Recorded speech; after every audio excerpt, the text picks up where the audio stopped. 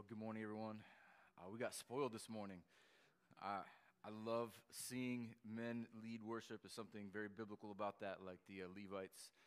So that means we're gonna have to do that more often. I'm just saying what everyone else is thinking. All right. Well, good morning, and I want to begin a little differently than you might think of in a Christmas morning. One of the greatest radio hosts of all time, I may even dating myself talking about the radio, but is Paul Harvey. I grew up listening to him with my dad. But in 1965, Paul Harvey had a very famous radio address titled, "If I Were the Devil." He begins with the first line. "If I were the devil, if I were the prince of darkness, I want to engulf the whole world in darkness." If you haven't heard that, the entire thing, I encourage you to listen. But there's an idea there, because Satan, the father of lies, always desires to shroud the truth in darkness.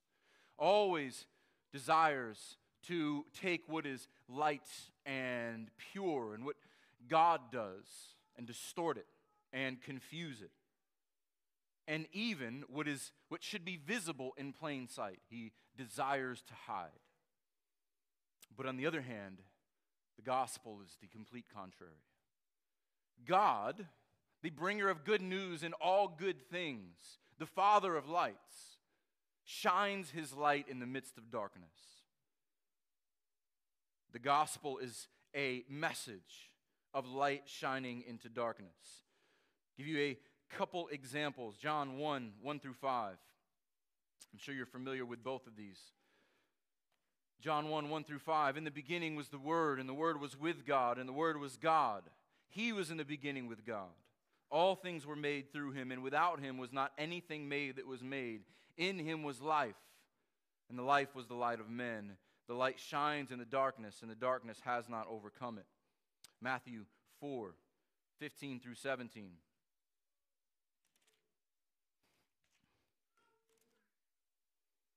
"The land of Zebulun and the land of Naphtali."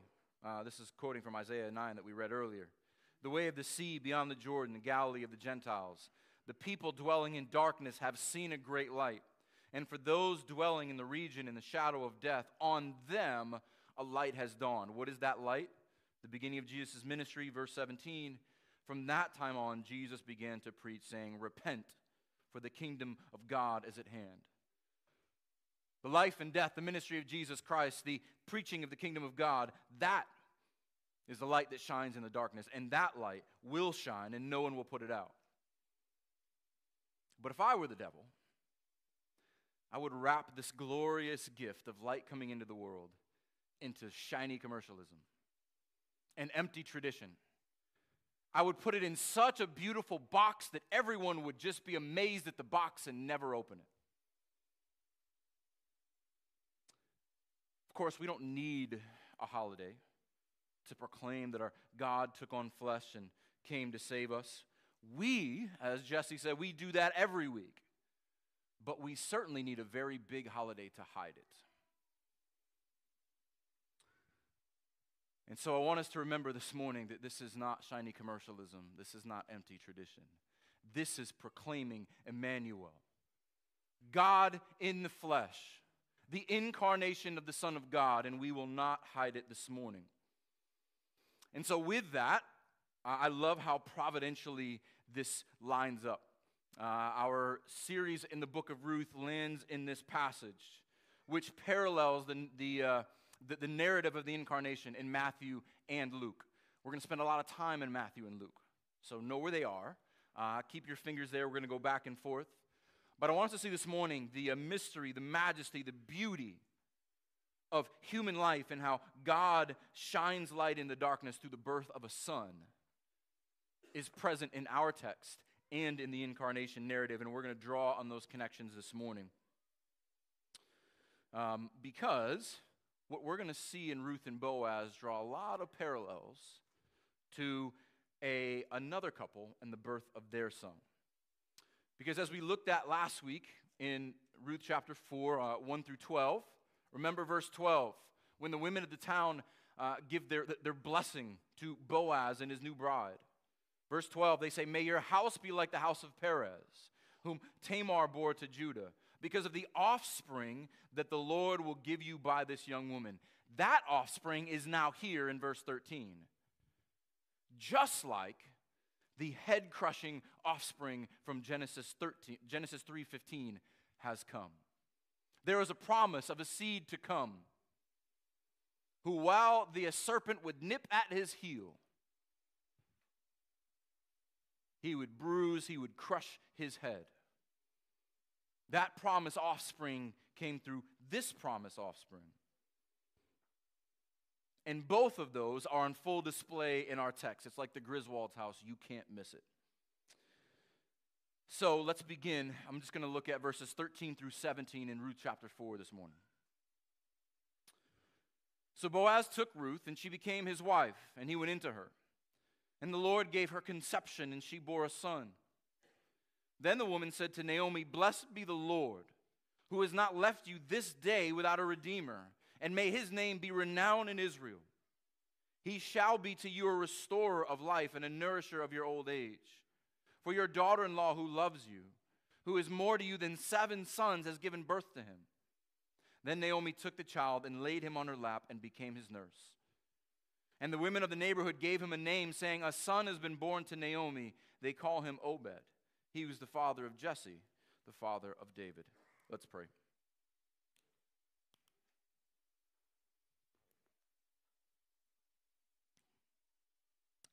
Heavenly Father, we come before you this morning to praise your holy name.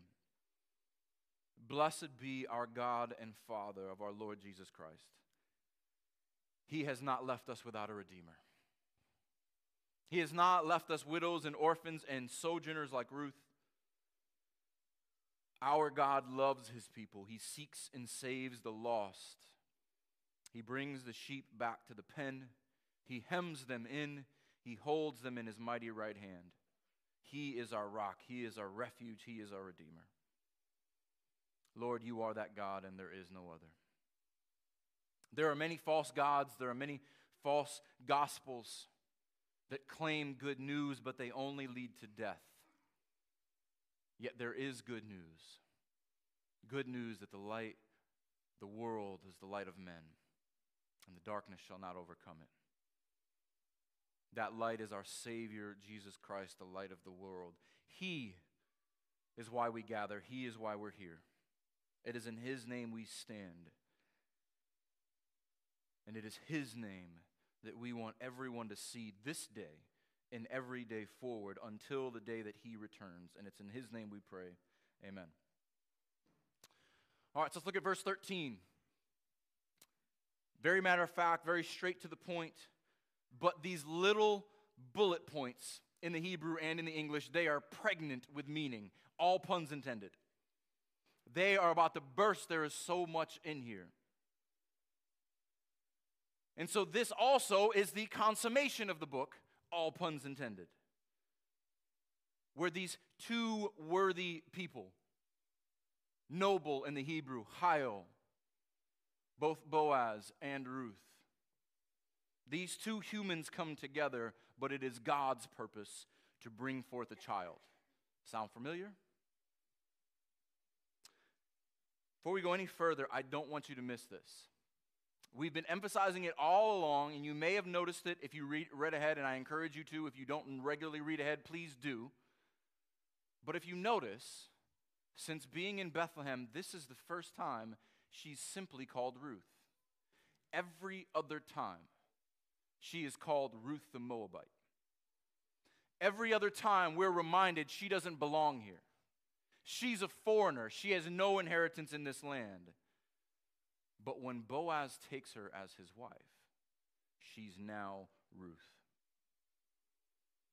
Daniel Bach, one of the commentators, brings up the escalation of the terms. Back in chapter 2, verse 10.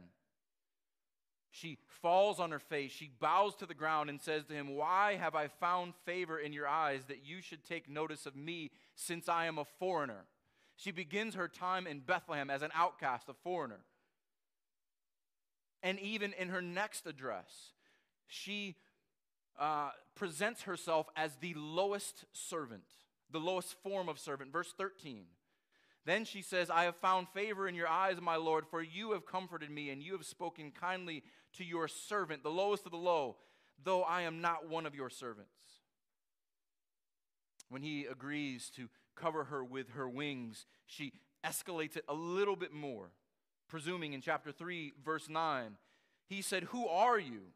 And she answered, I am Ruth, your servant. Spread your wings over your servant, for you are a redeemer. This word for servant here is for maidservant. This is not one who is far from the master, but attends to the master's needs in an intimate way.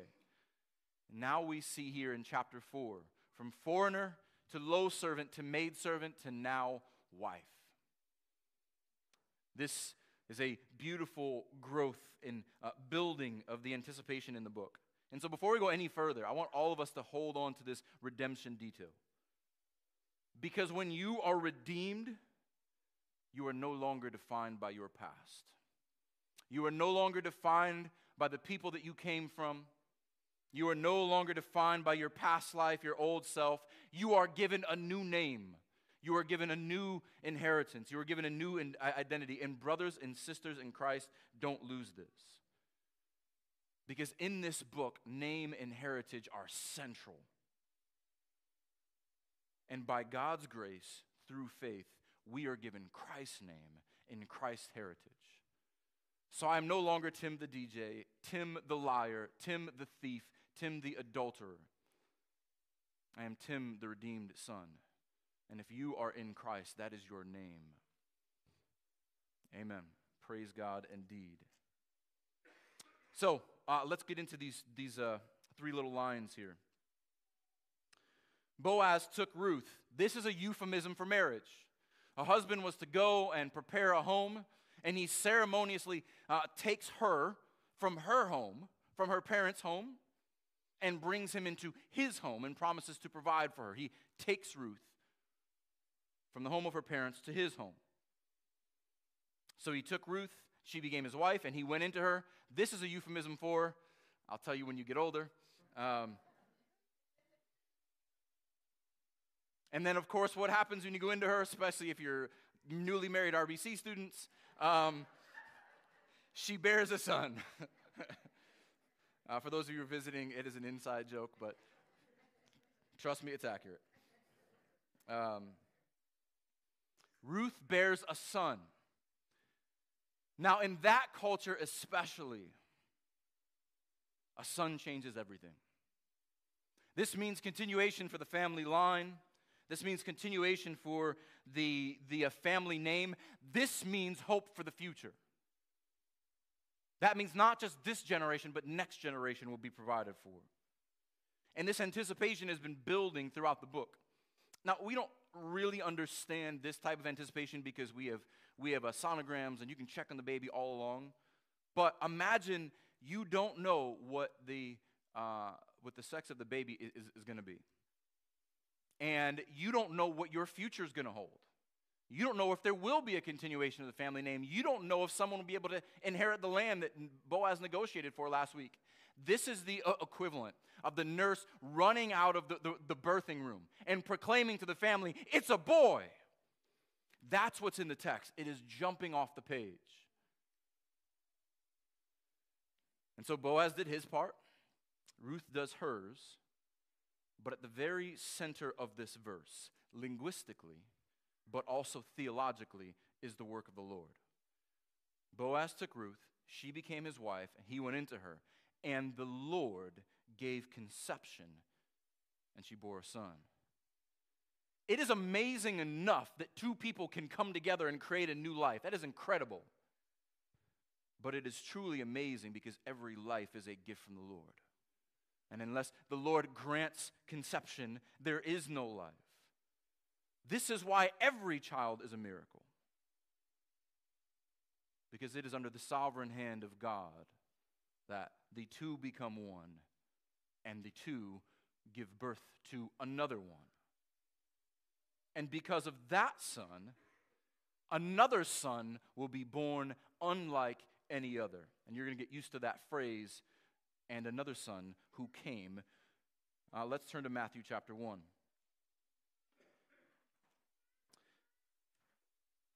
We're going to see a lot of parallels in the ideas in which Matthew and Luke set out.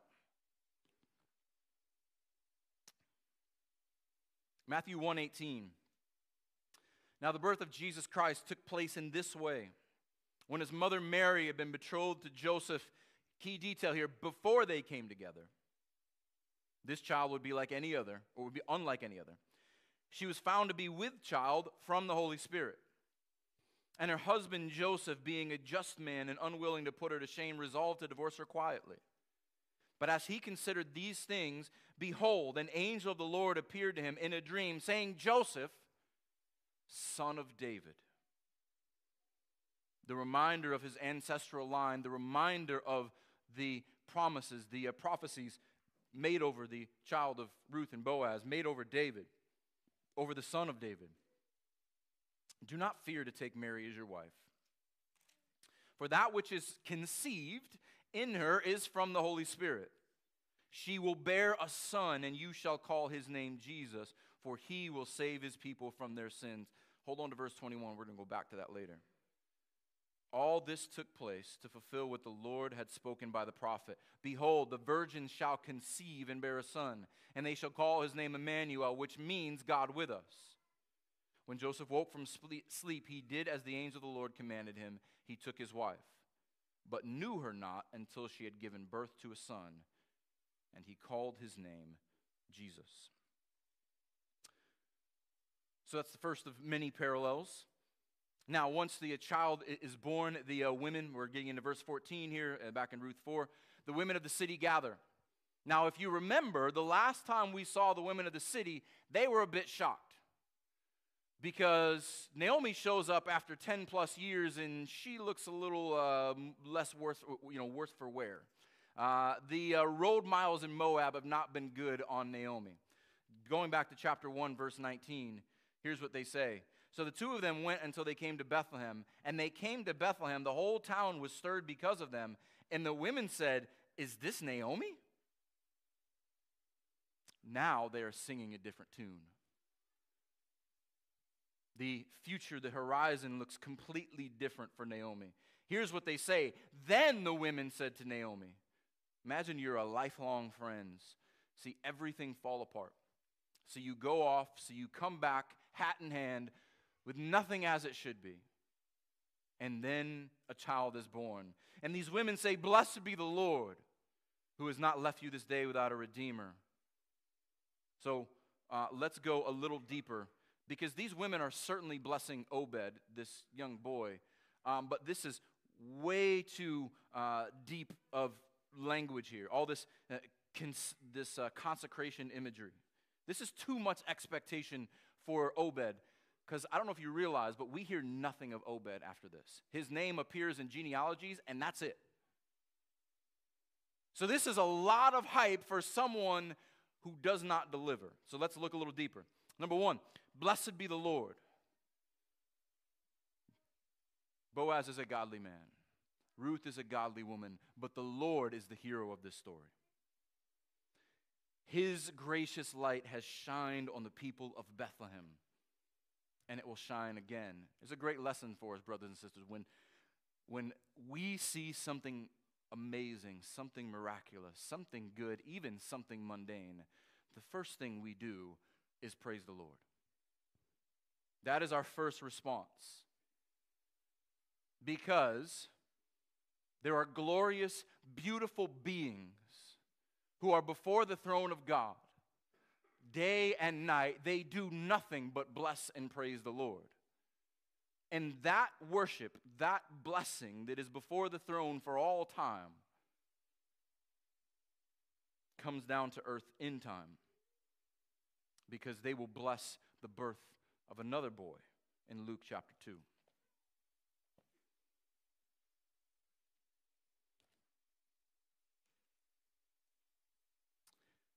Luke chapter 2, beginning in verse 8.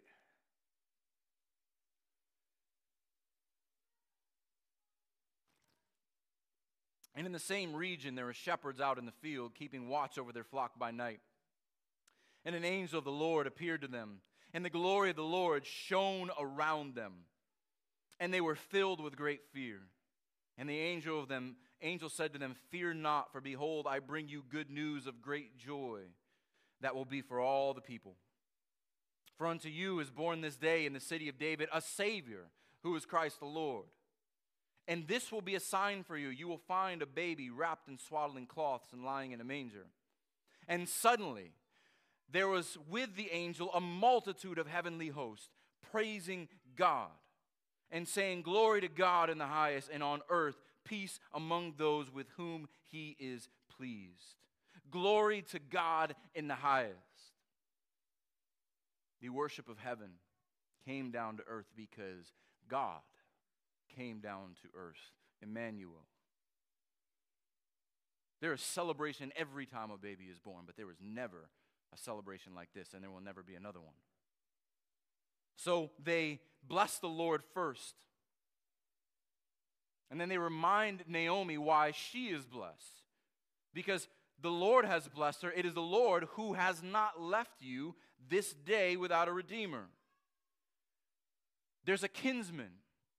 There's a son of your clan to continue the name.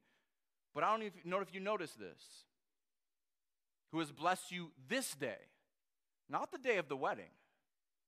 The women are not talking about Boaz. It's the day of the birth of the son. They are blessing the offspring. There is a hope. Boaz is a redeemer, but there is hope of a greater redeemer that is to come. Hope for your entire life. Hope for generations to come. You have no idea. They have no idea what they are saying. They don't realize prophetically they are speaking about a redeemer who is to come, who will come from this very line. The Lord who has not left his people without a redeemer. Zechariah's prayer back in Luke chapter 1. Told you keep your fingers there. Luke chapter 1. I love Zechariah's prayer. We're going to read it as much as we can. I think we did it for corporate reading a couple weeks ago. Verse 67, Zechariah, filled with the Holy Spirit, and prophesied, saying, "Blessed be the Lord God of Israel." Why? For he has visited and redeemed his people. This is before the birth of Christ. He knows what is coming.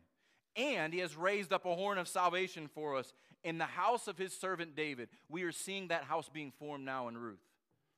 As he spoke by the mouth of his holy prophets from of old, that we should be saved from our enemies, from the hand of all who hate us, to show the mercy promised to our fathers, and to remember his holy covenant, the oath that he swore to our father Abraham, to grant us that we, being delivered from the hand of our enemies, might serve him without fear and holiness and righteousness before him all of our days. That is good news. That is a gospel promise. And our God keeps his promises. And you, verse 76, child will be called the prophet of the Most High God. For you will go before the Lord to prepare his ways, to give knowledge of salvation to his people and the forgiveness of their sins, because of the tender mercy of our God, whereby the sunrise shall visit us from on high, to give light to those who sit in darkness and in the shadow of death, to guide our feet into the way of peace. Because no matter how dark the world is, our God is a light unto our feet and a lamp in our path. And he is not just the Redeemer of Israel. He is the Redeemer of all people. Here's what Paul says in Titus 2. He speaks of Christ's role as Redeemer to all the nations. Titus chapter 2, verse 11. For the grace of God has appeared, bringing salvation for all people, training us to renounce ungodliness and worldly passions, and to live self-controlled, upright, and godly lives in the present age. He has come for this age, yet we wait for our blessed hope, the appearing in the age to come, the glory of our God and Savior Jesus Christ, who gave himself for us to redeem us from all lawlessness and to purify for himself a people for his own possession who are zealous for good works. Our Redeemer has come, and our Redeemer is coming again. And he came that we would be people of light And we would sing like we sang as children, or your children may still sing, "This little light of mine, I'm going to let it shine." He came that we would be the light of the world because he, the light of the world, shines through us. This Redeemer, he would have a name of renown. If you don't know the word renown, it means to be famous. It means to be spoken of often. He is to be renowned in all of Israel. Now again, we know nothing of Obed. Maybe he had a good reputation. We don't know. But we do know that his son has come, whose name is renowned in all the earth. He is the Son of God, as Paul says in Philippians 2. One of my favorite incarnation texts. Philippians 2, I want to pick up in the middle of that. He's speaking of Christ in verse 6. Who, though he was in the form of God, did not count equality of God a thing to be grasped, but emptied himself by taking on the form of a servant, being born in the likeness of men. And being found in human form, he humbled himself by becoming obedient to the point of death, even death on a cross. Therefore, because of the incarnation, because of his submission to the will of the Father, because of his submission to the punishment on the cross, because he was perfect in every way, because he laid down his life voluntarily, therefore, God has highly exalted him and bestowed on him the name that is above every name, the name of great renown. Jesse quoted this from Isaiah 45 earlier. So that at the name of Jesus, every knee should bow in heaven and on earth and under the earth, and every tongue confess that Jesus is Lord to the glory of God the Father. These women had no idea what they were saying. There's one whose name would be renowned above all other names. He won't just be publicly famous. He won't just be a public benefit. Now it gets personal. He shall be a restorer of your life and a nourisher of your old age. For Naomi, who came back bitter and empty, remember how she responded to the women when they said, "Is this Naomi?" Chapter 1, verse 20, she said to them, "Do not call me Naomi, call me Mara. For the Almighty has dealt very bitterly with me. I went away full, and the Lord has brought me back empty. Why call me Naomi when the Lord has testified against me, and the Almighty has brought calamity upon me?" This little child gives so much joy and hope, a new lease on life and energy for her and her family. But there is a son who has come, who restores all life through his death. Those who come to him, those who he came for, he restores completely. Here's what Jesus said in John 8:12. It'll be up on the screen. There you go. Again, Jesus spoke to them, saying, "I am the light of the world. Whoever follows me will not walk in darkness, but will have the light of life." There is something restorative about a baby. But the baby who came in Bethlehem 2,000 years ago, he will not only restore the lives of his people, he will restore the entire creation that was marred at the fall. Not only is he a restorer of the life of Naomi, zooming back in, he is a nourisher of old age. This in the Hebrew is literally to sustain your gray hair. Think of the comfort and the encouragement that Naomi has. You will never see a grandmother more joyful than when she is holding her grandchild. The face lights up, her entire countenance changes. Everything changes for Naomi in this moment. But a son has come who carries us and sustains us through all of life. And in our old age, he is still our strength. I'm reminded of this as I continue to talk to my 91-year-old grandmother who has some clear days and some unclear days. But what is clear every time I talk to her, she is still learning. She still loves the Lord, and she must trust him now more than ever. And it is so sweet to talk to someone who has been walking with the Lord for more than 7 decades and is still excited every day to talk about him. and to share what she is learning. A child is nourishing Naomi in her old age, but we have a child who has come, who is a risen Savior who nourishes us every day of our lives, especially in the old age when we have to trust in him more. And then the blessing goes on, and we're not really expecting this next phrase. Why is all of this language of being restored and nourished? For there's purpose here for your daughter-in-law who loves you, who is more to you than 7 sons, has given birth to him. This is truly inexplicable. We spend enough time in Revelation to understand the meaning of the number 7, the number of perfection, the number of completeness. This one Moabite woman is better than a complete family, than 7 sons, because of her love for her. Now, if you remember Naomi's sons, their names are Weakling and Failing.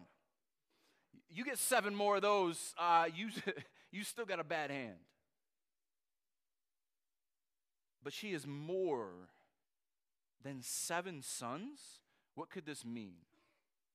There's a great redemptive parallel in this for us. What you gain in the Lord is far greater than what you lose apart from the Lord. What you gain in the Lord is far greater than what you lose apart from the Lord. Let us remember that. That one godly daughter and the son she bears is better than all the ungodly sons in the world. So I just want to encourage you. There's a lot of this going on. I had already planned to talk about this. There's a lot going on in our intercessory prayer this morning. For those of us who have non-believing family, for those who have people who are far from the Lord, who are resistant to the gospel, look around the room.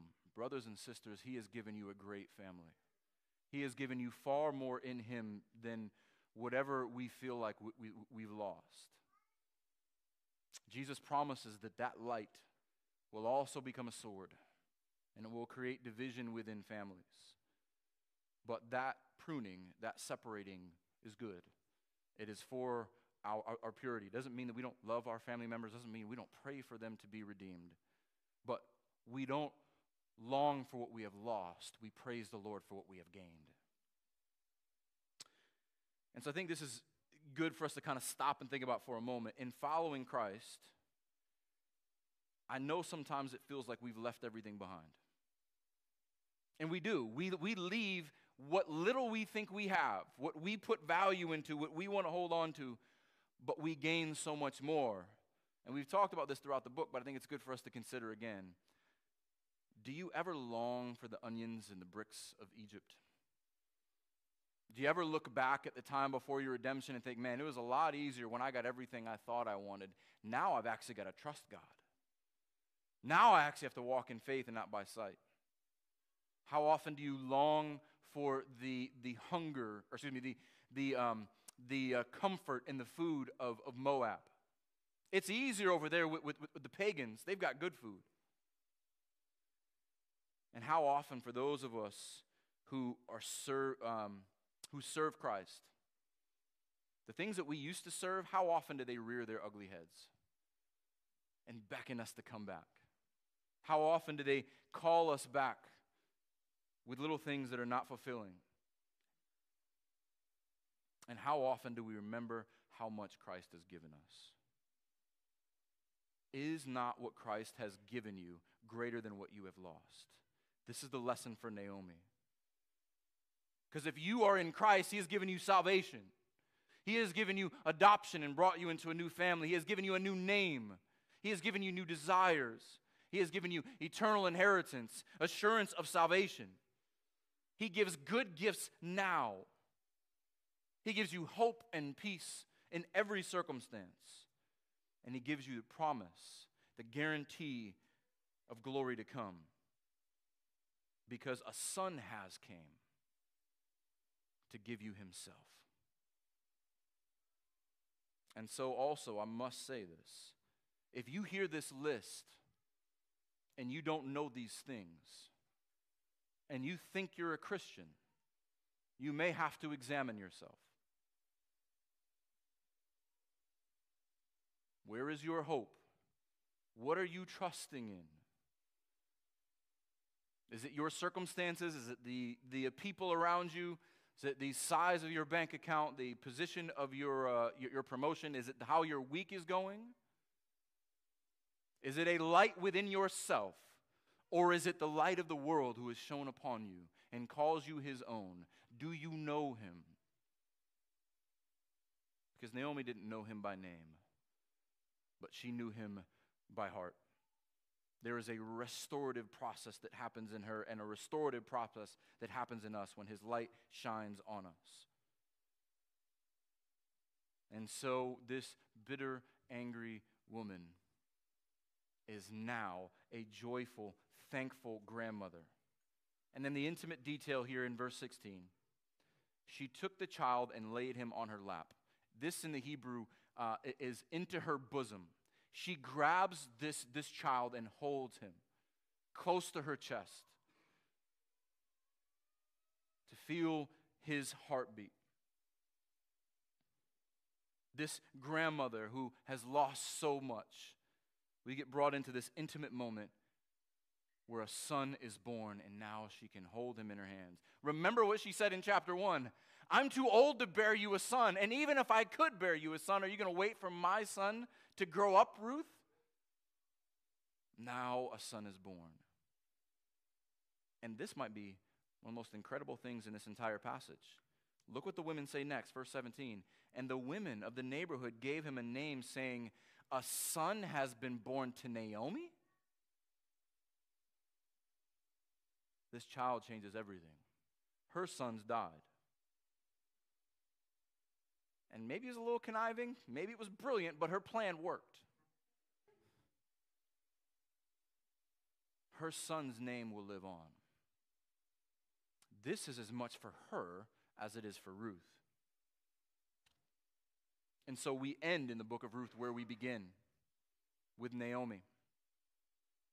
Naomi has had a 180 shift in her life and in her perspective. She is now redeemed and restored. And so this little child that she holds in her lap, they name him Obed. And in a book with all kinds of meaning and significance within names, we know next to nothing about the name Obed. We know it's derived from the word for servant, but we know nothing else. Context doesn't give us anything else. It's because he's not to be remembered. He's important because he was the father of Jesse, who was the father of David. There it is. That's the big reveal. Imagine you're reading Ruth for the first time in the time of David. We don't know exactly when it was written. Or maybe shortly after the birth or the death of David. You know nothing else, and you get up to this point. You're like, why am I reading about this Moabite? Why am I reading about this guy Boaz I've never heard of?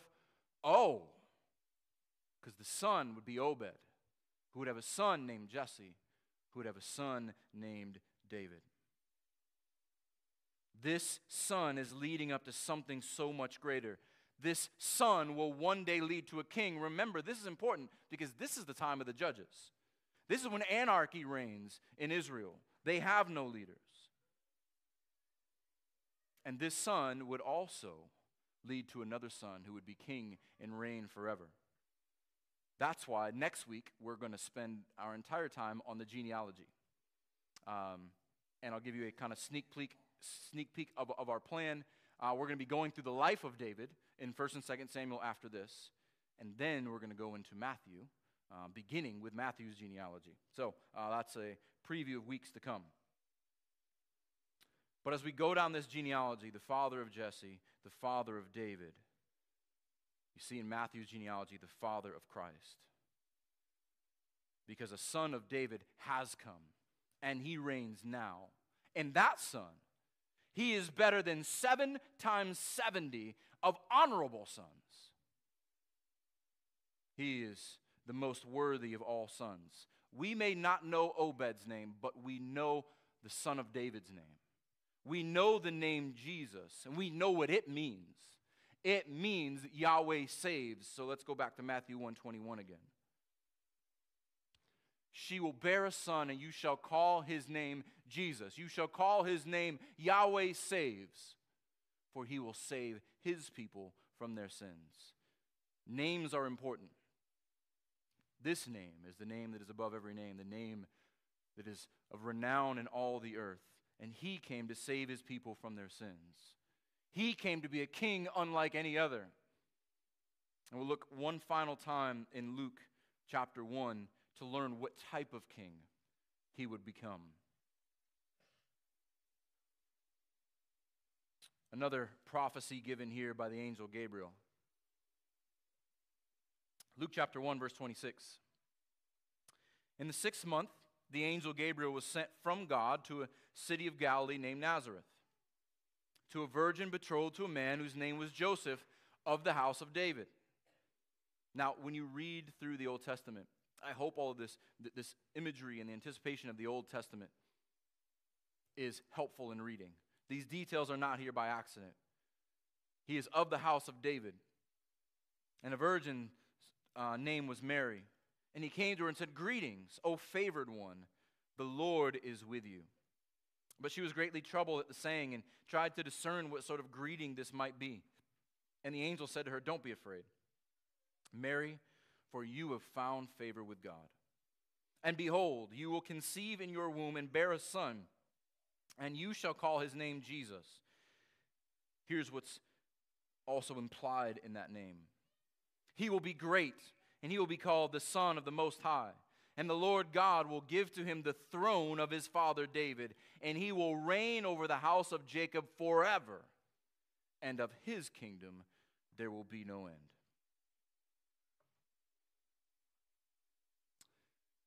Ruth is a beautiful picture of light shining into darkness, the gospel truth of a son who would give birth to the line of a king, who would give birth to the line of the King of all kings. We read last week from Isaiah 54. I want to go back there. Isaiah 54, 4 through 8. Because it is the narrative version of this prophecy. And this narrative points us to the gospel truth of who we are in Christ. Isaiah 54, 4 through 8.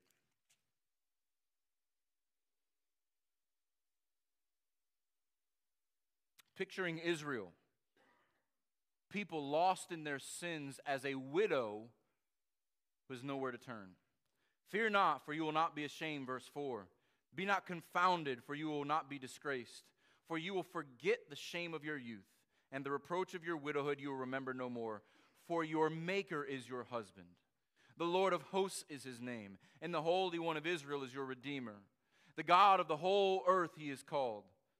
For the Lord has called you, like a wife deserted and grieved in spirit, like a wife of youth when she is cast off, says your God.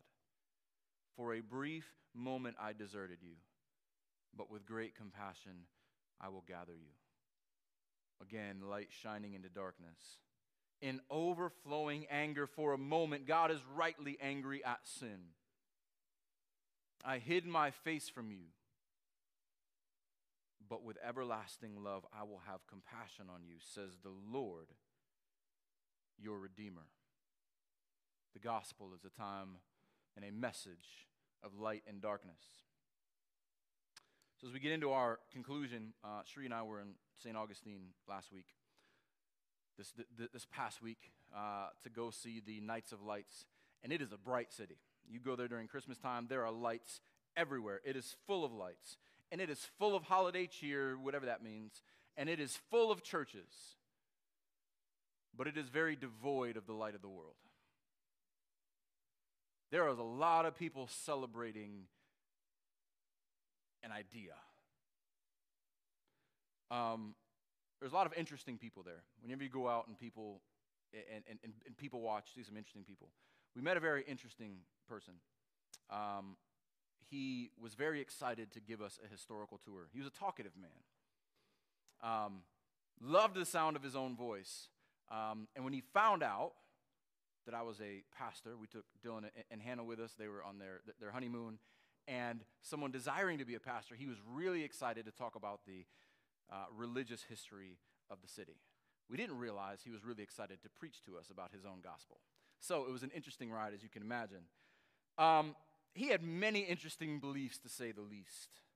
But most concerning among them was his idealistic hope of mankind. He talked glowingly about this hope of how we can heal the world and how much hope he had for the next generation, that they were going to be better than the last and they were going to be the ones that fix everything. We're living in different worlds. But his hope is a common one. It's a false gospel that says the light is already within us. All we have to do is draw that light out of ourselves, and we will fix the world. Anyone ever heard this? Some of you in this room might believe that.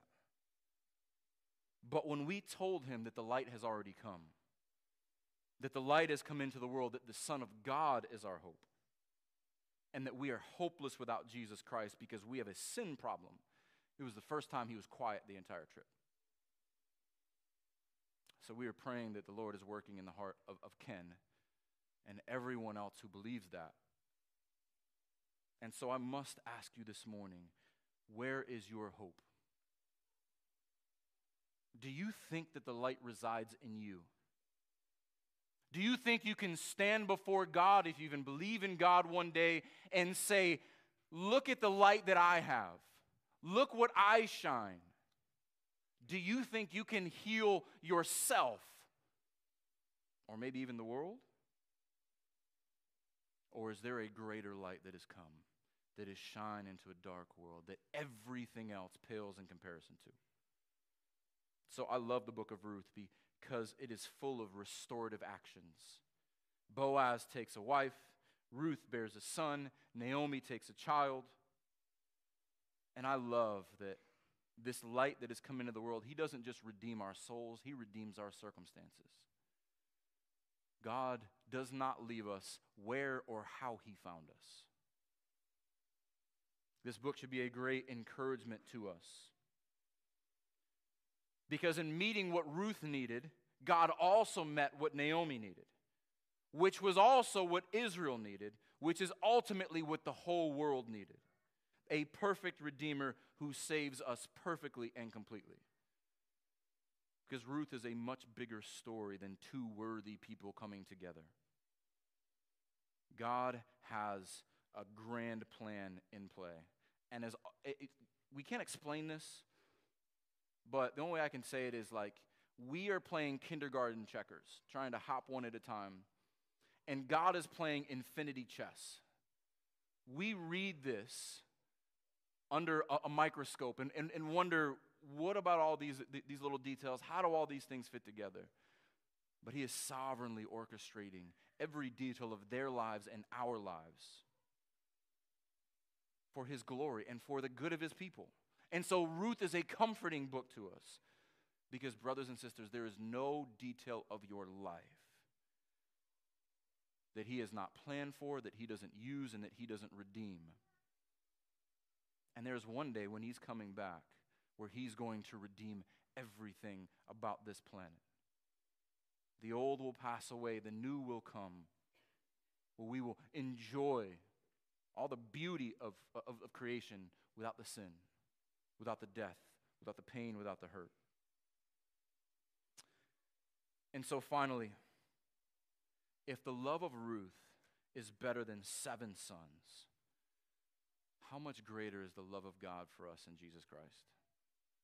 How much greater is it that he would send his only son to be the light of the world, to shine on our dark hearts? I want to look at Colossians 1:11 through 14.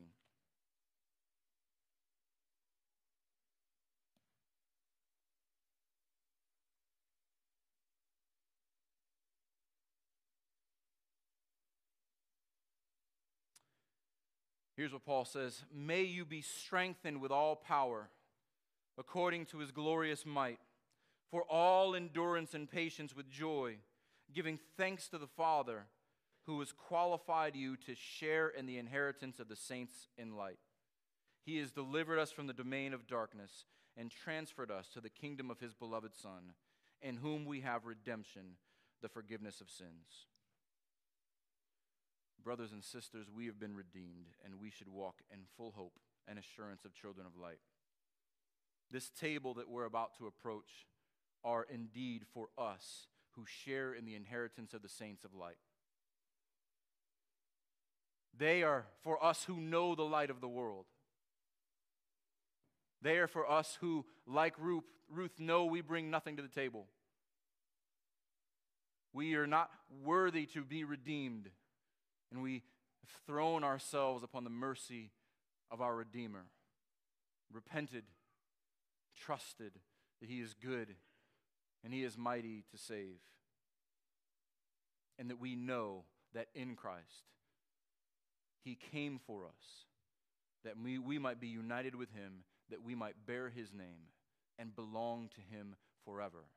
Our King of Kings, our Lord of Lords, the Son who came to end all sons. So I'll give you a few moments to prepare your hearts and minds to go before the table, and then I'll give us our instructions.